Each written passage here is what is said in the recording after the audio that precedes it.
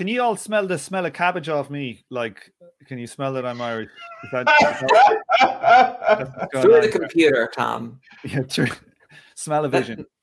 That's some loud, dank cabbage.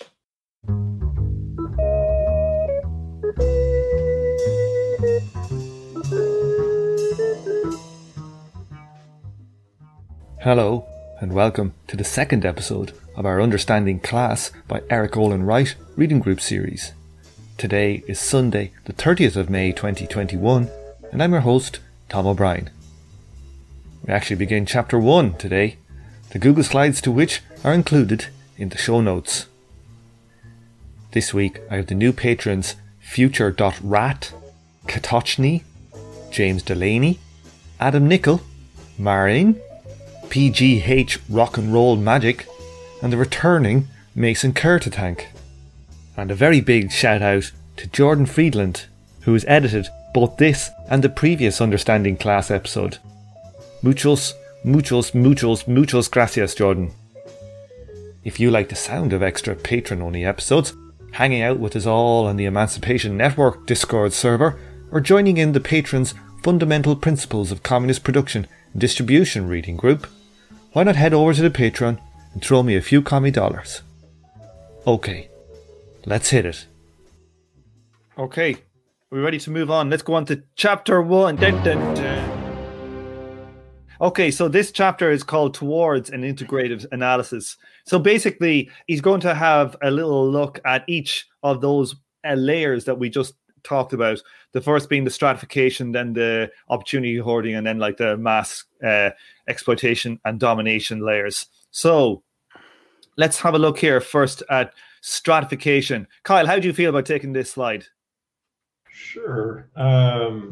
So regarding stratification, this is one of the approaches we talked about already. So it's based on mostly attributes. Is it attributes or attributes?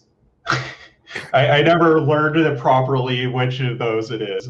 Attributes. Thank you. Yeah. So here in this approach, which is generally like what we've been describing as a liberal approach, class is neither identified simply with the individual nor with the material conditions of the life of people, but with the interconnection between these two. So you have these very sort of like complex descriptions. The key attributes here, education is the major one that people point to as like determinative of what your situation is going to be in life. And some sociologists include cultural resources, social connections, so even up to the point of individual motivations. And then these clusters of attributes among individuals make up classes. Clusters of individuals and material conditions of life are called classes. So, you could have, say, like the country club set, right? Oh, these are people who belong to a country club. They can afford that. They live in this part of town. They play golf or they play some adjacent game. They have these kinds of business connections, et cetera, et cetera. That's your definition of class. So it's very like intuitively understandable, because when you think about like class resentment, like this is often what people point to, like, oh, you country club asshole, right? Yeah, I think this is the way it's defined here is like the stratification model. It does kind of map on to like what I was talking about, Pierre Bourdieu's distinction, except that also this ties to income in a way that is a little bit hard to deal with. But yeah, like cultural resources, social connections, and education. But again, this actually shows how these interact with each other, because when you get to Weberian stuff and opportunity hoarding, education is the main legal. I mean, I know it sounds weird because we're talking about skills, but credentialing is often just a legal way of cartelization, and education is totally tied into that in our current society in a way that's like highly destructive, actually. Yeah, so he explicitly says in this chapter that Bourdieu's work straddles the stratification approach and the Weberian approach. Yeah, and he does sometimes use Bourdieuian as the stand-in for stratification, even with that qualification. So, like, that is there. Although I think Wright would put the gradations of income strictly in the stratification approach, because he has like a little table that we skipped on page 10 that's like, like this. Like, let's see. Okay. Do I not get to it? I'm trying to see. Do I get to it? This one. Yeah, there it is. Okay. We're going to get to it. Okay, great. Yeah, just the point is that income gradation and the whole like way of looking at class that isn't, fundamentally relation based, that's all mashed into the stratification. And so income would be, the most substantial, economically substantial, thing in stratification, essentially. It's just that oftentimes your opportunity hoarding is identified primarily by an attribute you have, right? Like Derek was saying, being credentialed puts you in a group that is opportunity hoarding. Okay, yeah, so we kind of talked a bit through this. We talked about the different stratification. Like, one thing, like, it is kind of funny, like, libs, one thing I'd like to ask somebody who might know some about this, like, in what way is education becoming less of a thing for allowing you to get up into these upper stratifications? Is that link seems to be breaking down? It both is and isn't. So this is literally my day job, so I can speak on it pretty accurately. Education is increasingly required for jobs that did not require education. So there is a punitive mechanism now for not having it. And I think that's a better way to understand it than a benefit to having education. This is something also a lot of when we talk about like the post-leftists, they deliberately ignore this. They'll cite the aggregate stat that like 2/3 of Americans don't have education. They ignore that is not true. If you look at under 35s, where that literally flips almost, I think it's something like 60 to 65% have some level of college education, because if you entered the labor market in the 1980s, jobs that used to require not even a high school education. I mean, I worked with people when I worked at Geico 20 years ago. I was literally starting this job when they were doing this shift where you could go into Geico to work certain jobs with a high school education, and your boss would also just be high school educated, maybe be a high school dropout. Whereas now, to get the same job, you needed at least an associate's degree, if not more. So the education is no longer allowing you into the upper echelons unless you were already in the upper echelons and have access to Ivy League education, because as more and more people get educated, it as a commodity becomes less of a useful door into the upper class or the middle class or whatever, because there's, I hate to sound like Peter Tincham, but there's inter-elite competition, which pushes the credentialing down. And that actually moves the criterion from, so if you look at like this, upper class, lower class, under, I think it's weird that he lives out middle class, but whatever. I don't think he actually does he? I think it's in the book. Okay. He has a whole like kind of empirical breakdown of classes where the middle class is ironed out. But that's in the preface. I keep blurring what's in the preface and the first chapter. This is also in this chapter, because I only read chapter 1 to prep for this, and there's definitely a discussion of the middle class. Okay, great. So what used to be required to get into the upper class is now required to get into the middle class. What used to be required to get into the middle class will now get you into the lower middle class. And that does have to do with what someone like Peter Turchin would call elite, which I think is totally misleading, overproduction. Because it's not really that elites are being overproduced. It is that you have increased competition for a similar or even smaller amount of elite spots. Kyle, you are correct. I just missed putting the middle class into that. That's my fault. So just assume that's there. I'm not going to put it in now. Fuck it.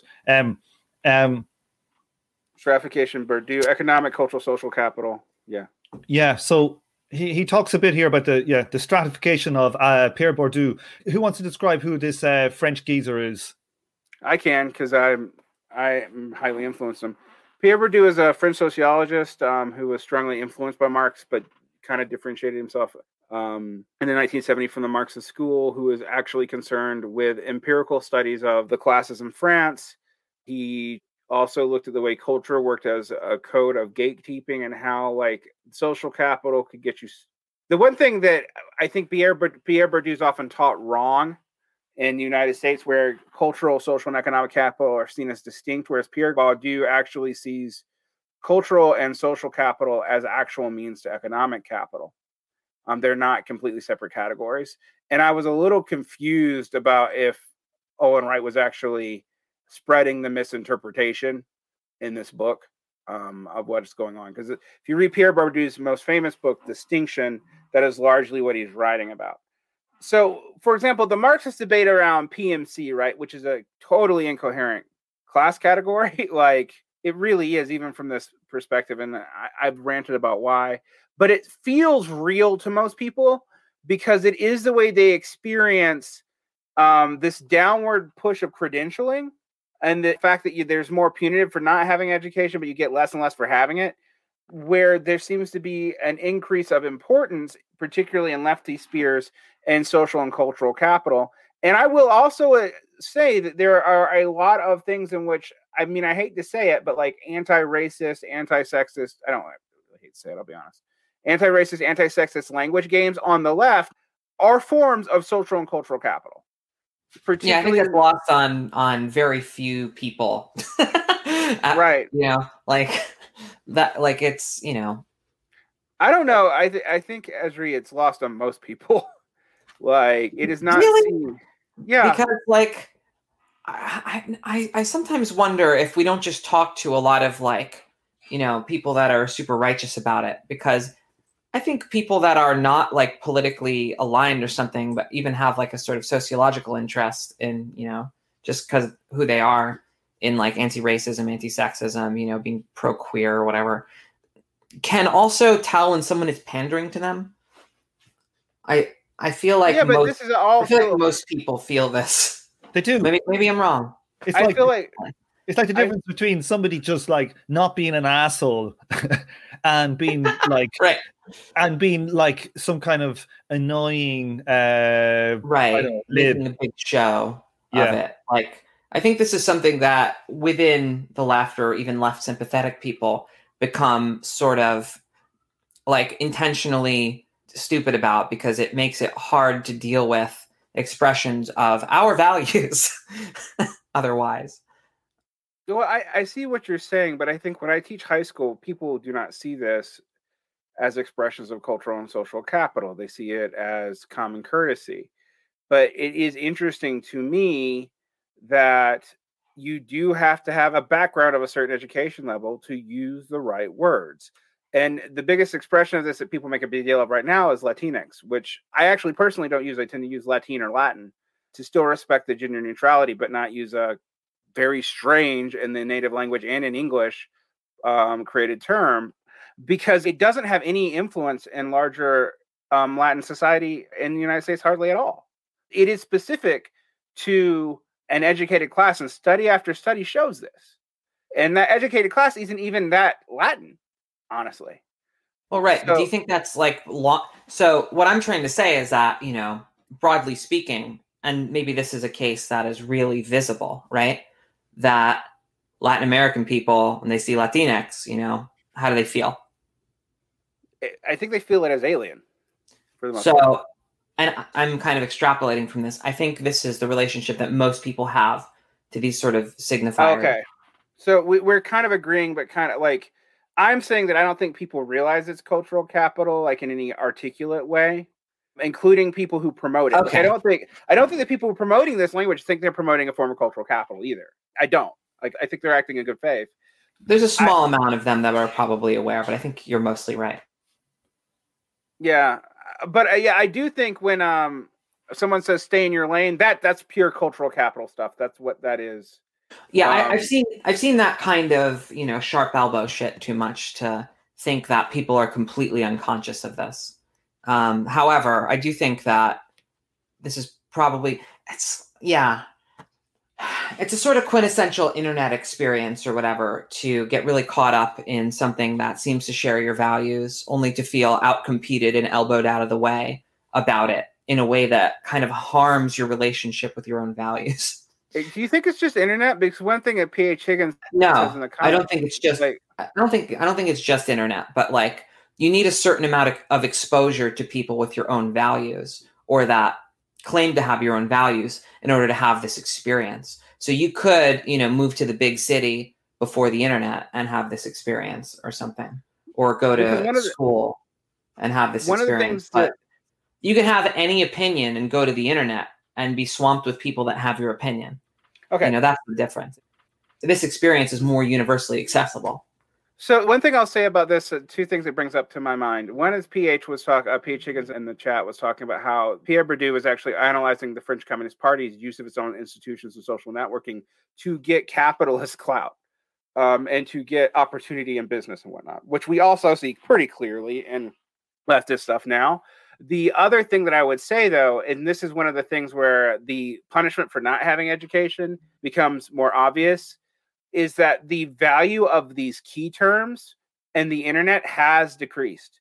Like when we talk about these terms in the early aughts and in the 90s when I was just in college, you pretty much did have to have a college education to have encountered the term, heteronormative. You did. And that is no longer true for good and ill. I think it's good that these ideas are out there, but I think it's also it also creates a kind of a Red Queen game on these terms that didn't exist before. And I do think we see it on the left. Like, it is almost impossible to keep up with the improper nomenclature, and it does give you access to real capital. I mean, I think that's explicit. Yeah, or deny you access to capital. I mean, what is canceling? But if you are in the media sphere of any kind, you're probably terrified about this, because you can lose real capital, real economic opportunities, because you weren't sophisticated enough. Or you can lean into it and get the big bucks. Let's be honest. What's the dirtbag left? No, Tom, I think if you go into real media sphere, you do not get big bucks from going down into conservative sphere. It's just because we're in the shit end of the stick where there's no money is where it looks like it's appealing. Like people like Cumtown and all that, Yeah. You know what I mean? But they lean into being the opposite of that. They just do. There's no getting around it. Their language they use is the same language as I would have used growing up. That's the same sense of humor. Well, yeah. I mean, it's hard to articulate that this is. I want to say a small sphere thing, and I know Cumtown is a pretty big podcast, but it only works because they're counter signaling. The whole dirtbag thing only really works because of the weird special dynamics of leftist media and the fact that there is such a rock star job market in there. And I guess they're all rock star job markets. And what I mean by that is, a million wannabes for everyone who makes it. But the fact that you could be one of the top 20 podcasts on Patreon or something, or you could be, you could be number one podcast on Patreon if you win the leftosphere. You could be the number one Patreon versus, what most people make. That makes it somehow unique. Because I don't know. So sometimes I wonder if I'm generalizing too much, but you're probably not going to make number one Patreon being a Minecraft podcast or something. No, you're probably not. But also, number one Patreon is how many dollars a month? True crime, and it's about $170,000 a month. Yeah, and then you get into Lab Podcast, which is a lot less. But you break that down, you figure that out, and then you look at what, say, an old media figure, even in a dying sclerotic market, which is why there's so much push in.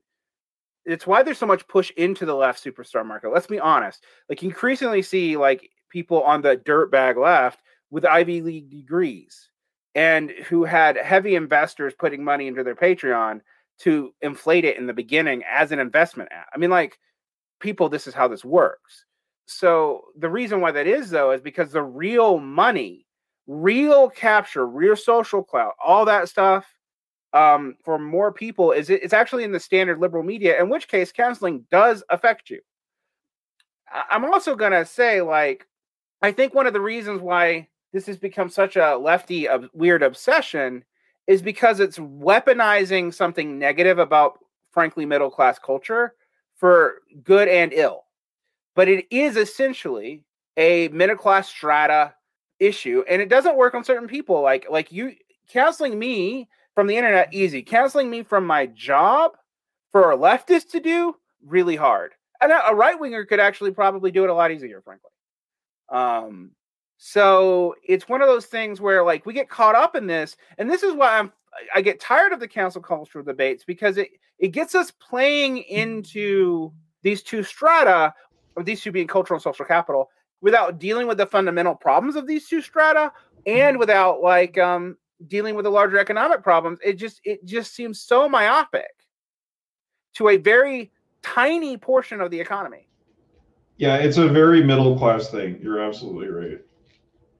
Yeah, which I think, I guess like the media sphere. See, I'm trying to like figure out, from the inside, I guess, how much of left media dynamics is a general operating of class and how much of it is kind of special because of the subject matter.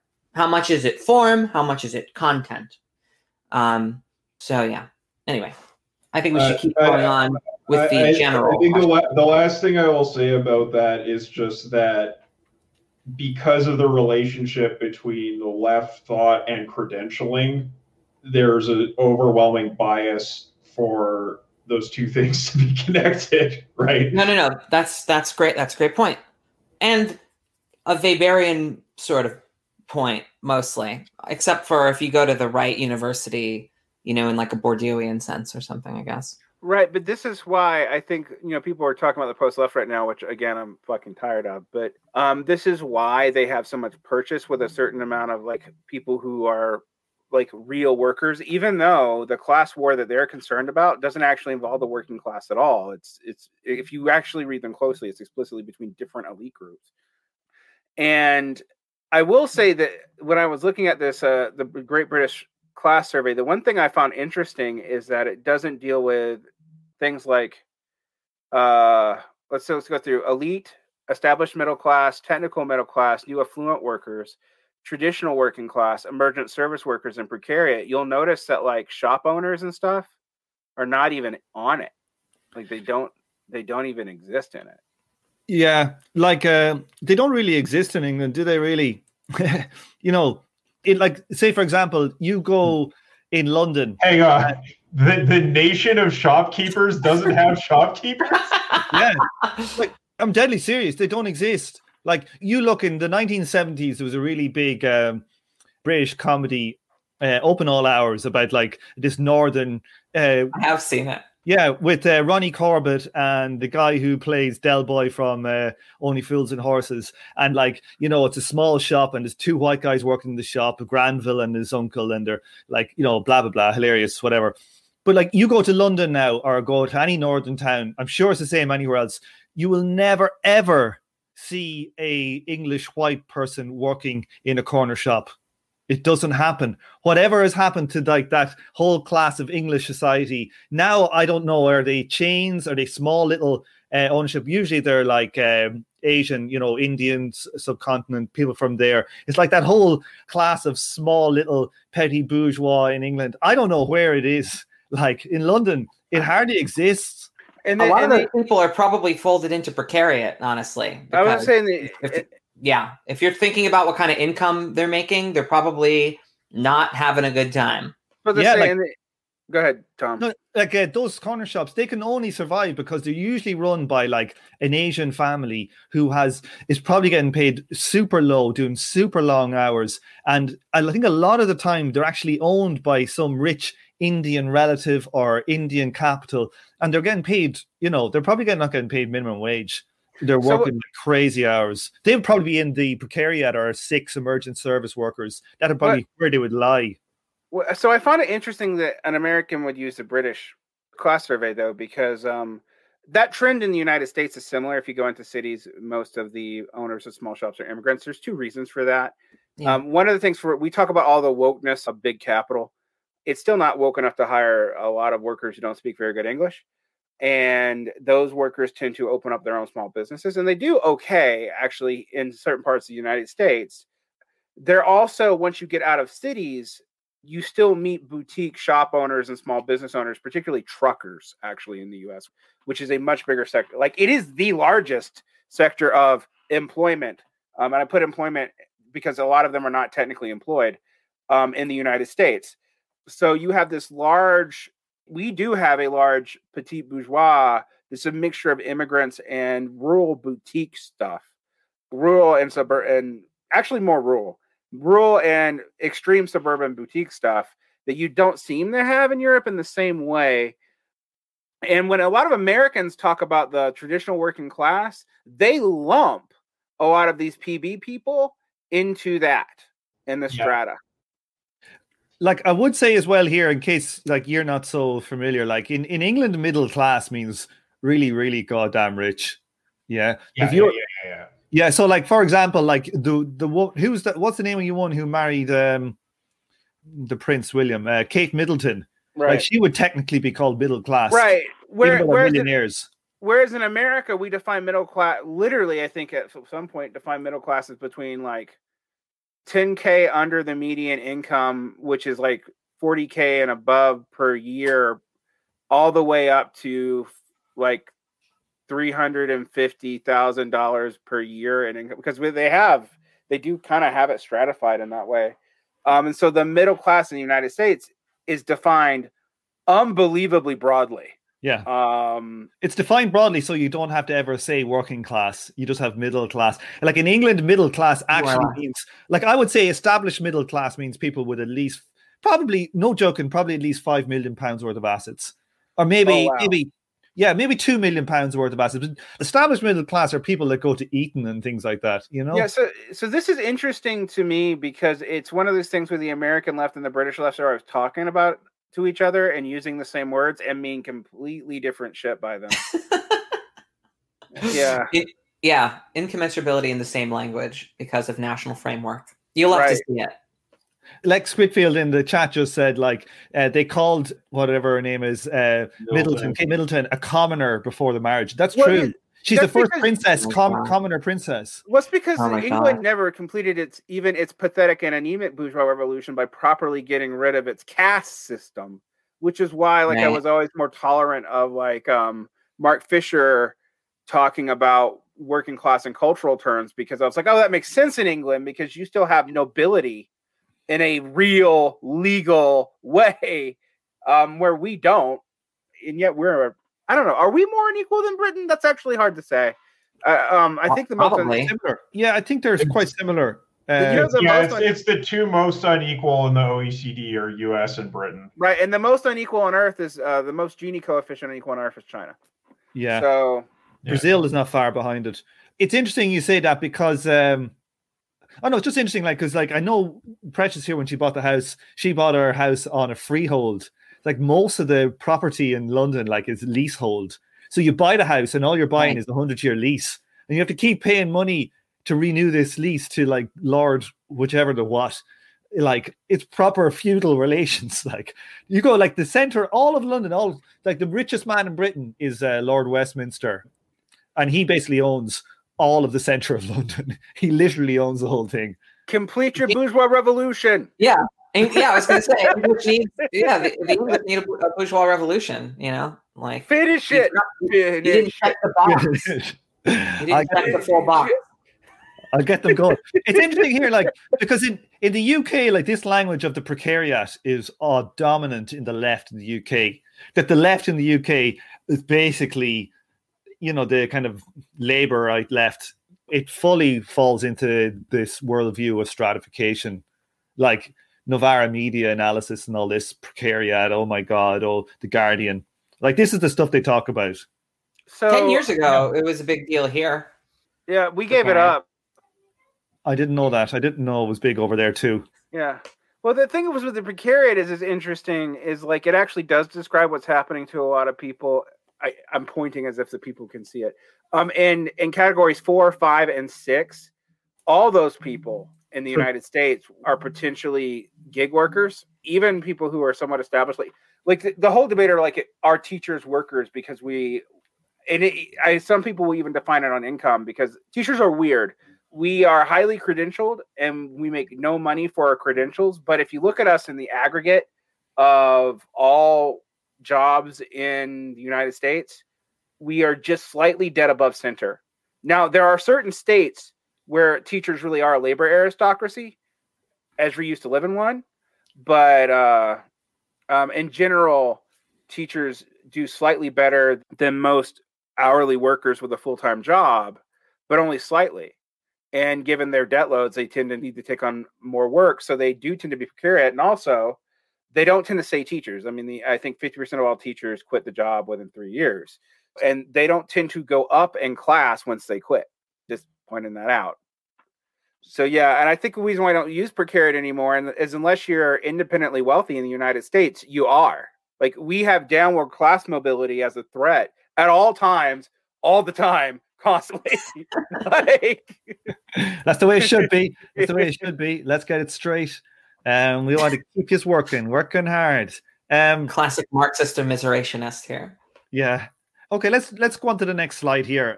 Let me read this. So he says it's important to understand how people acquire the attributes that place them in one class or another. These are like these stratified classes we've just talked about. The economic status is based on their employment. Focus on the process which people acquire the cultural, motivational, and educational resources that affect their occupations in the labour market. Particular attention is given to the early conditions of life, your family, and the class character of the family settings is thus key to how these attributes are acquired. So there's like this really big emphasis on your parents. Are they like into education or are they rich? It seems to like it links your status in the world to your employment. How many people can get these jobs? Like, what's the qualification you need to do to become say the Lord of Westminster, Earl of Westminster, Duke of Westminster? Like, how can I get that accreditation? Anybody know? Marry the princess. Yeah. I mean, this is, again, it kind of gets into that opportunity hoarding, right? Like, the aristocracy are obviously opportunity hoarding. Yeah, everything is opportunity hoarding. Your clothes are opportunity hoarding. Actually, well, no, I'm not saying that. I'm just saying, no, I'm joking. When they call Kate Middleton a commoner, that's an active form of opportunity hoarding, as opposed to just, but by attributing that to her, the activity is opportunity hoarding. I guess I could maybe frame some of this in a way that stratification is the way by which opportunity hoarding and, class exploitation and domination are lived. Like, unless you're looking at the balance sheet, you're not seeing exploitation, unless you're like really thinking about relations between you and the boss, you're not thinking about domination. And importantly, like as it says in that table, the stratification approach is non-relational. Right. So when you get to like, how does that happen through relations, you're often making reference to the other two. Right.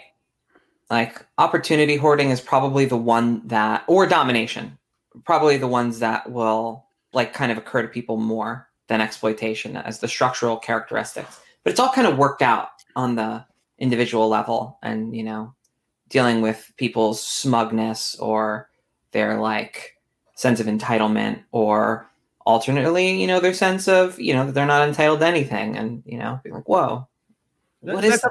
Let's have a look here. This is Kate Middleton's parents' house. This is their 1.5 million mansion in the countryside. Sit there with like their exterior garage, 3-story house with like a couple of SUVs in the yard. Their house is worth 1.5 million. So that'll give you an extension of what what counts as a commoner in England. Are you saying they only have one guard quarters? That's it? That's it. I think so. Like, yeah. And they no wonder the British and the Americans think they understand each other and really don't ever. Like, when somebody in England says middle class, that's what they actually mean. They mean like somebody who owns houses like that in the country. So it's such a different term. That is what we used to mean in the United States before the housing crisis.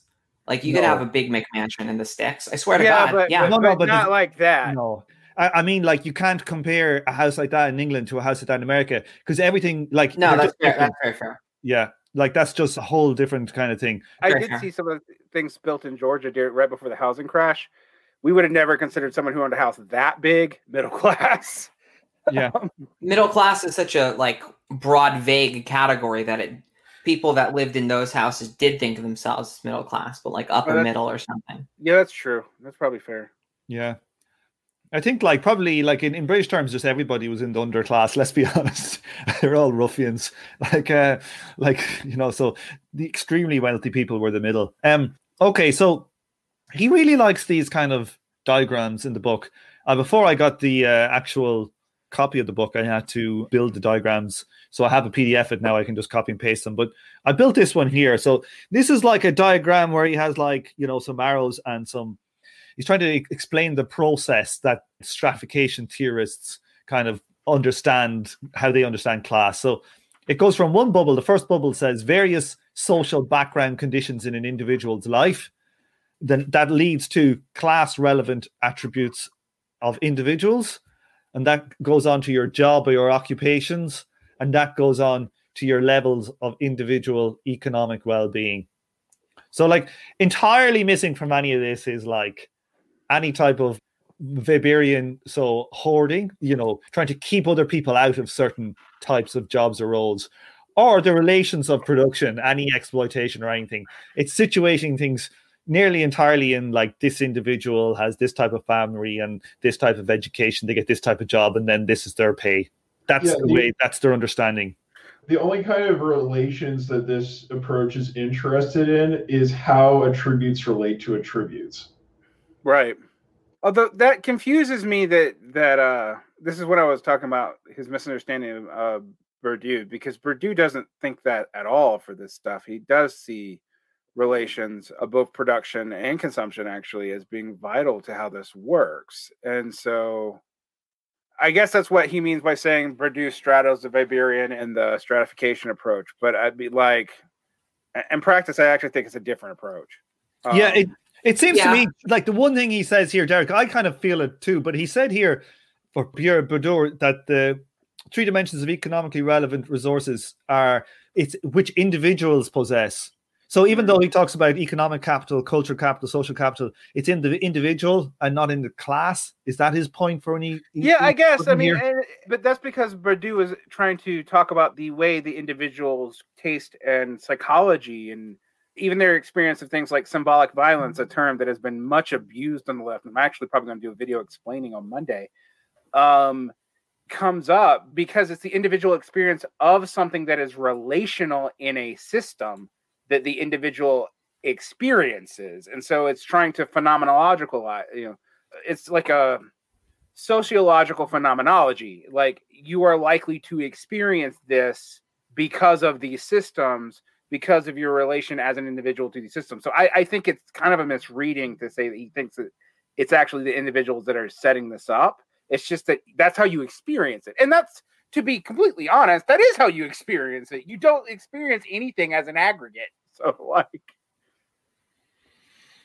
yeah. Anyway, good. Let's go on. I just want to make sure that other theorists of class are fairly represented.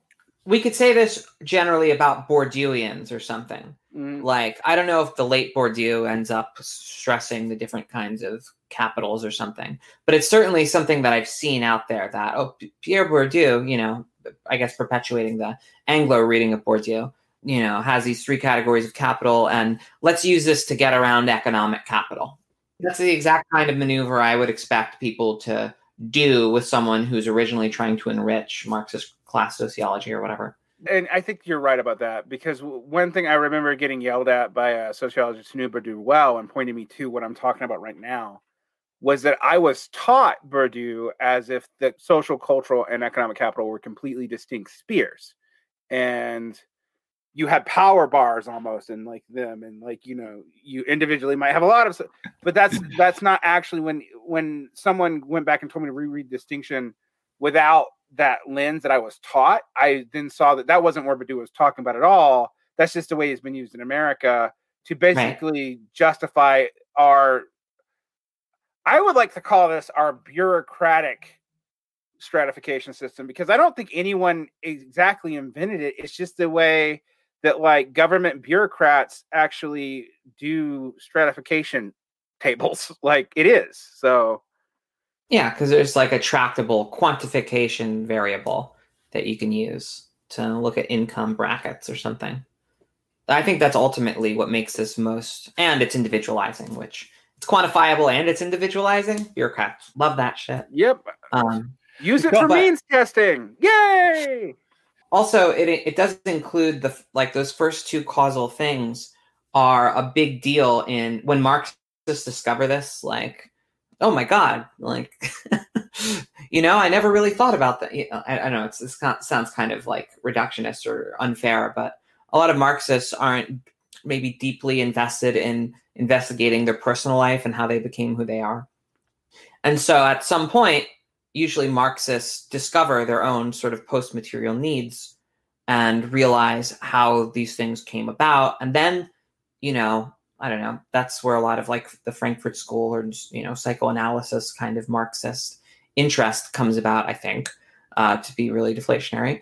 But, that stuff also has an economic basis. And so there's like, I don't know, having this even in the sort of maybe, not understanding Bourdieu or, kind of cutting it off from this or that, like incorporating these things is still a virtue. This is what I like about his approach, is that you could still name the virtues, and he calls this like a virtue-centric sort of synthesis for a reason, because you can identify these processes, which, they just like are in Marxist ideas of class. They're just not really well named. My experience of Marxists who go on about that kind of social capital stuff that you hear in the media, most of them are literally using it to increase their social capital as much as they can. It's kind of like a self-help book for like becoming a bread tuber. I remember reading a paper that was like, well, social capital is good, actually. Anarchists should use more social capital, which was like woefully pre-internet. And I wonder what that person thinks about social capital now. Yeah. Okay. So stratification. So we're going to talk about what's missing from this approach. So he says here, 4 main points. Any consideration of the inequalities in the positions themselves that people occupy. Education shapes the kinds of jobs people get, but how should we conceptualize the nature of the jobs that people fill by virtue of their education? And why some jobs are better than others.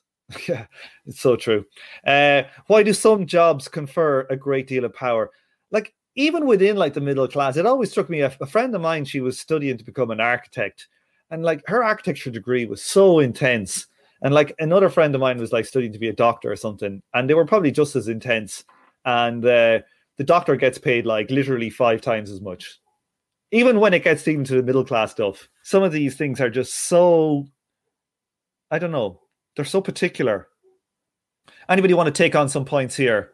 What does he mean here by the inequalities in the positions themselves that people occupy?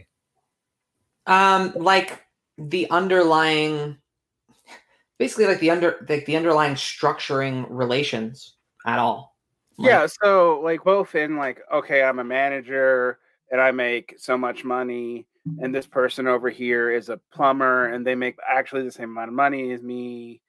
And there are inequalities in these positions, both socially and also in terms of power and also in terms of production. There is a real sense in which, for example, if I'm a small business owner and I really truly own my capital, my income may be the same as any mid-tier worker, but I do have access to things economically, socially, but mostly economically, that other people don't. Like I can get lines of credit that workers just can't get, et cetera, and so forth.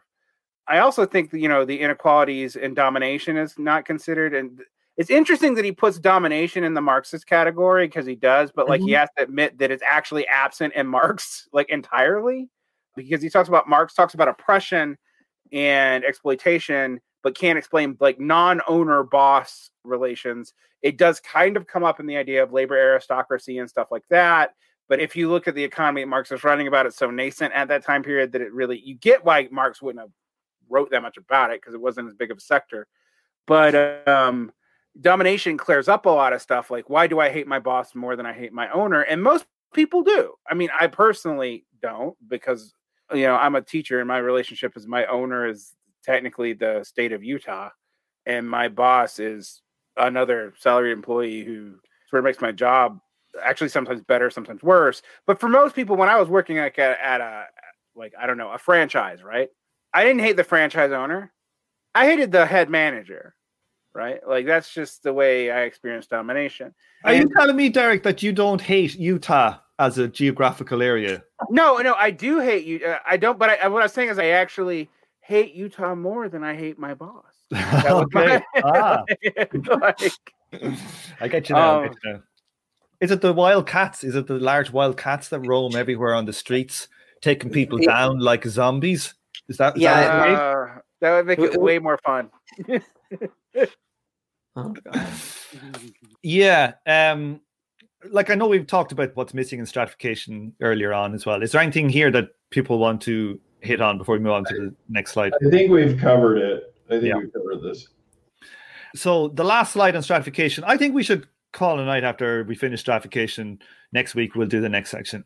So stratification focus exclusively on the process by which individuals are sorted into positions, right? And the other two approaches analyze the nature of the positions themselves into which people are sorted. Okay. So, yeah, stratification doesn't talk much about what it is to be like upper class versus lower class in relational terms. It doesn't talk about I exploit you, you exploit. It just talks everything at an individual level, and it just looks at how they sort out in the end. It's like some kind of Linnaeus, what would you call it, an exercise in classifying animals, you know, branches of animals or something, but it doesn't look at the process of evolution or how these things happen. That's probably a really bad analogy, but I think there's something in that. It's typos and not, I'm going to use Aristotelian terms, which is going to Right. so much more clear. But it's topos and not relation. So one of the things about stratification theory is that it's value neutral in a really pernicious way.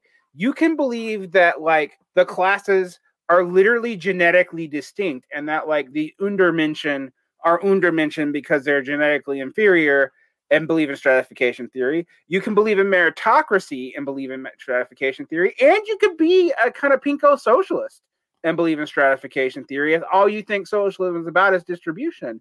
So stratification theory has no bearing on which of those, like, interpretive frameworks you're applying to it, because it's just about topos. It's just about where you are as an individual. You can put any explanatory model as to why you are. So, yeah.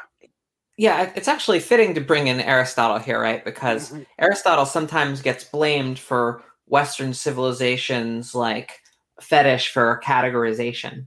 But Aristotle was very interested in, like, the underlying rational mechanisms for why types emerge.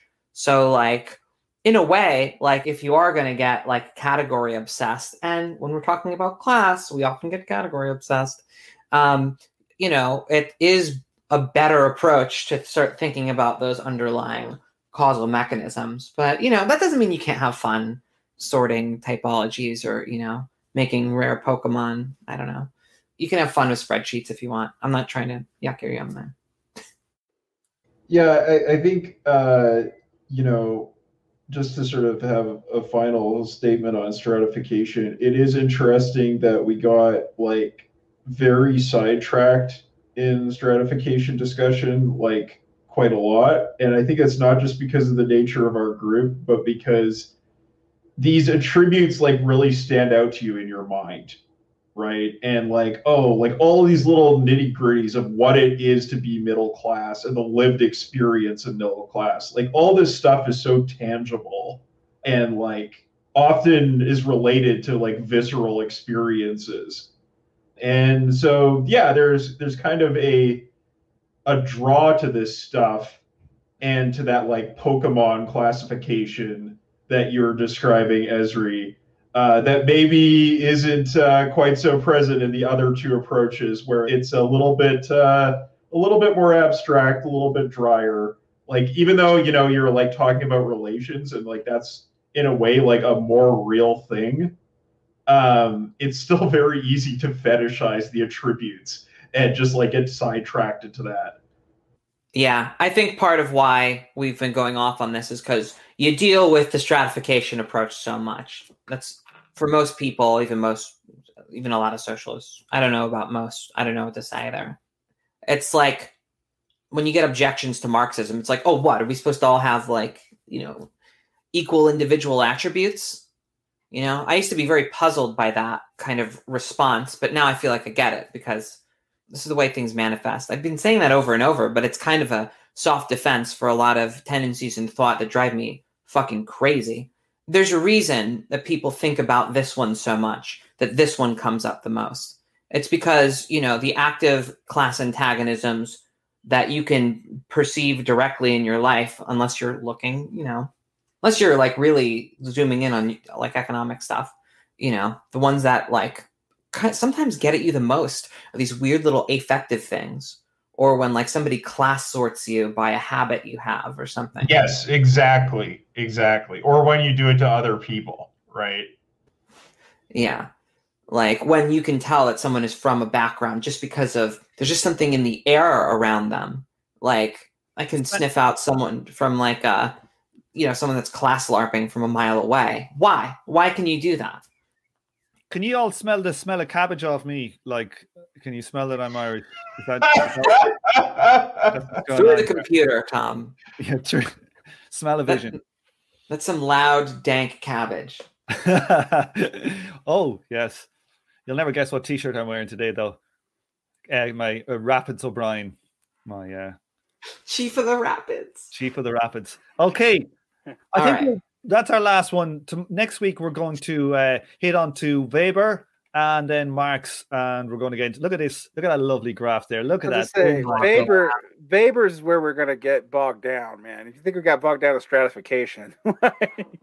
Yeah, but I mean, like, it's a different kind of thing, Like, with the stratification stuff, it's like, like, middle-class people are like this is the way they think, and then you can just go on like this whole like mind tangent of like all these tangible attributes and affects that you hold or that you've experienced, right? Which is different from like the theoretical nuances of Weberianism. Right. Well, it's actually funny because I was thinking about that. When I was in education, they give you this book to read. Well, I'm still in education. They give you this book to read about class. It's called Ruby Payne's Understanding Class, and it is basically like, you think this is bad, or you think Badiou is? It's basically like, here be working class people. Here are their values. This is what they don't have access to. Here be middle class people. Here are their values. Here they don't have access to. And it actually is empirical work, but it is totally uncritical of like the framework, and it just like assumes it as like there's no even explanatory mechanism. Like, here's why working class people would value relationships more than systemic, like other people have to fill that in, which as a teacher is important to know, like, but it's also just funny because I remember reading their description of like middle class values and working and poor values, and they don't actually even talk about working class. It's poor, middle, rich. And I remember thinking, it seems like since this book was written, a lot of poor values have become middle class values and so on. You've had a value shift. And I wonder why that is. Oh, you can't deal with that because you're just dealing with typologies. And that is the stratification problem. It just ends up being typologies and doesn't explain it for the most part. Yeah, when we get onto Weber, we'll at least be talking about something Marxists need to vitally understand rather than something Marxists confuse with fundamental mechanisms all the time. Okay. On that positive note, let's take it offline, and we'll see us all next week, hopefully. And we got halfway through one of these, so there is how many chapters? Like, I've tried my best. The chapters actually get easier to talk about, even though we'll get madder at them. I can't wait to plot that neoclassical econ graph of where the intersect is between brevity and anger level.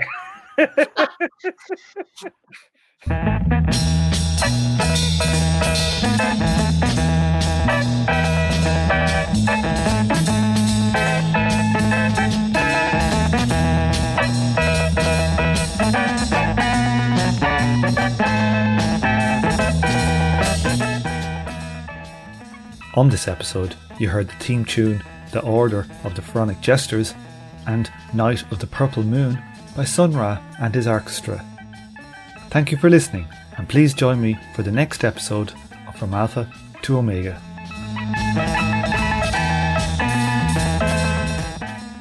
This show is a member of the Emancipation Network, a Marxist podcast and research collective. Make sure to check out our network sister podcasts, General Intellect Unit, Jumpsuit Utopia, Mortal Science, and Swampside Chats. And if you'd like to help out the show, please remember to head over to Patreon and throw me a few commie dollar.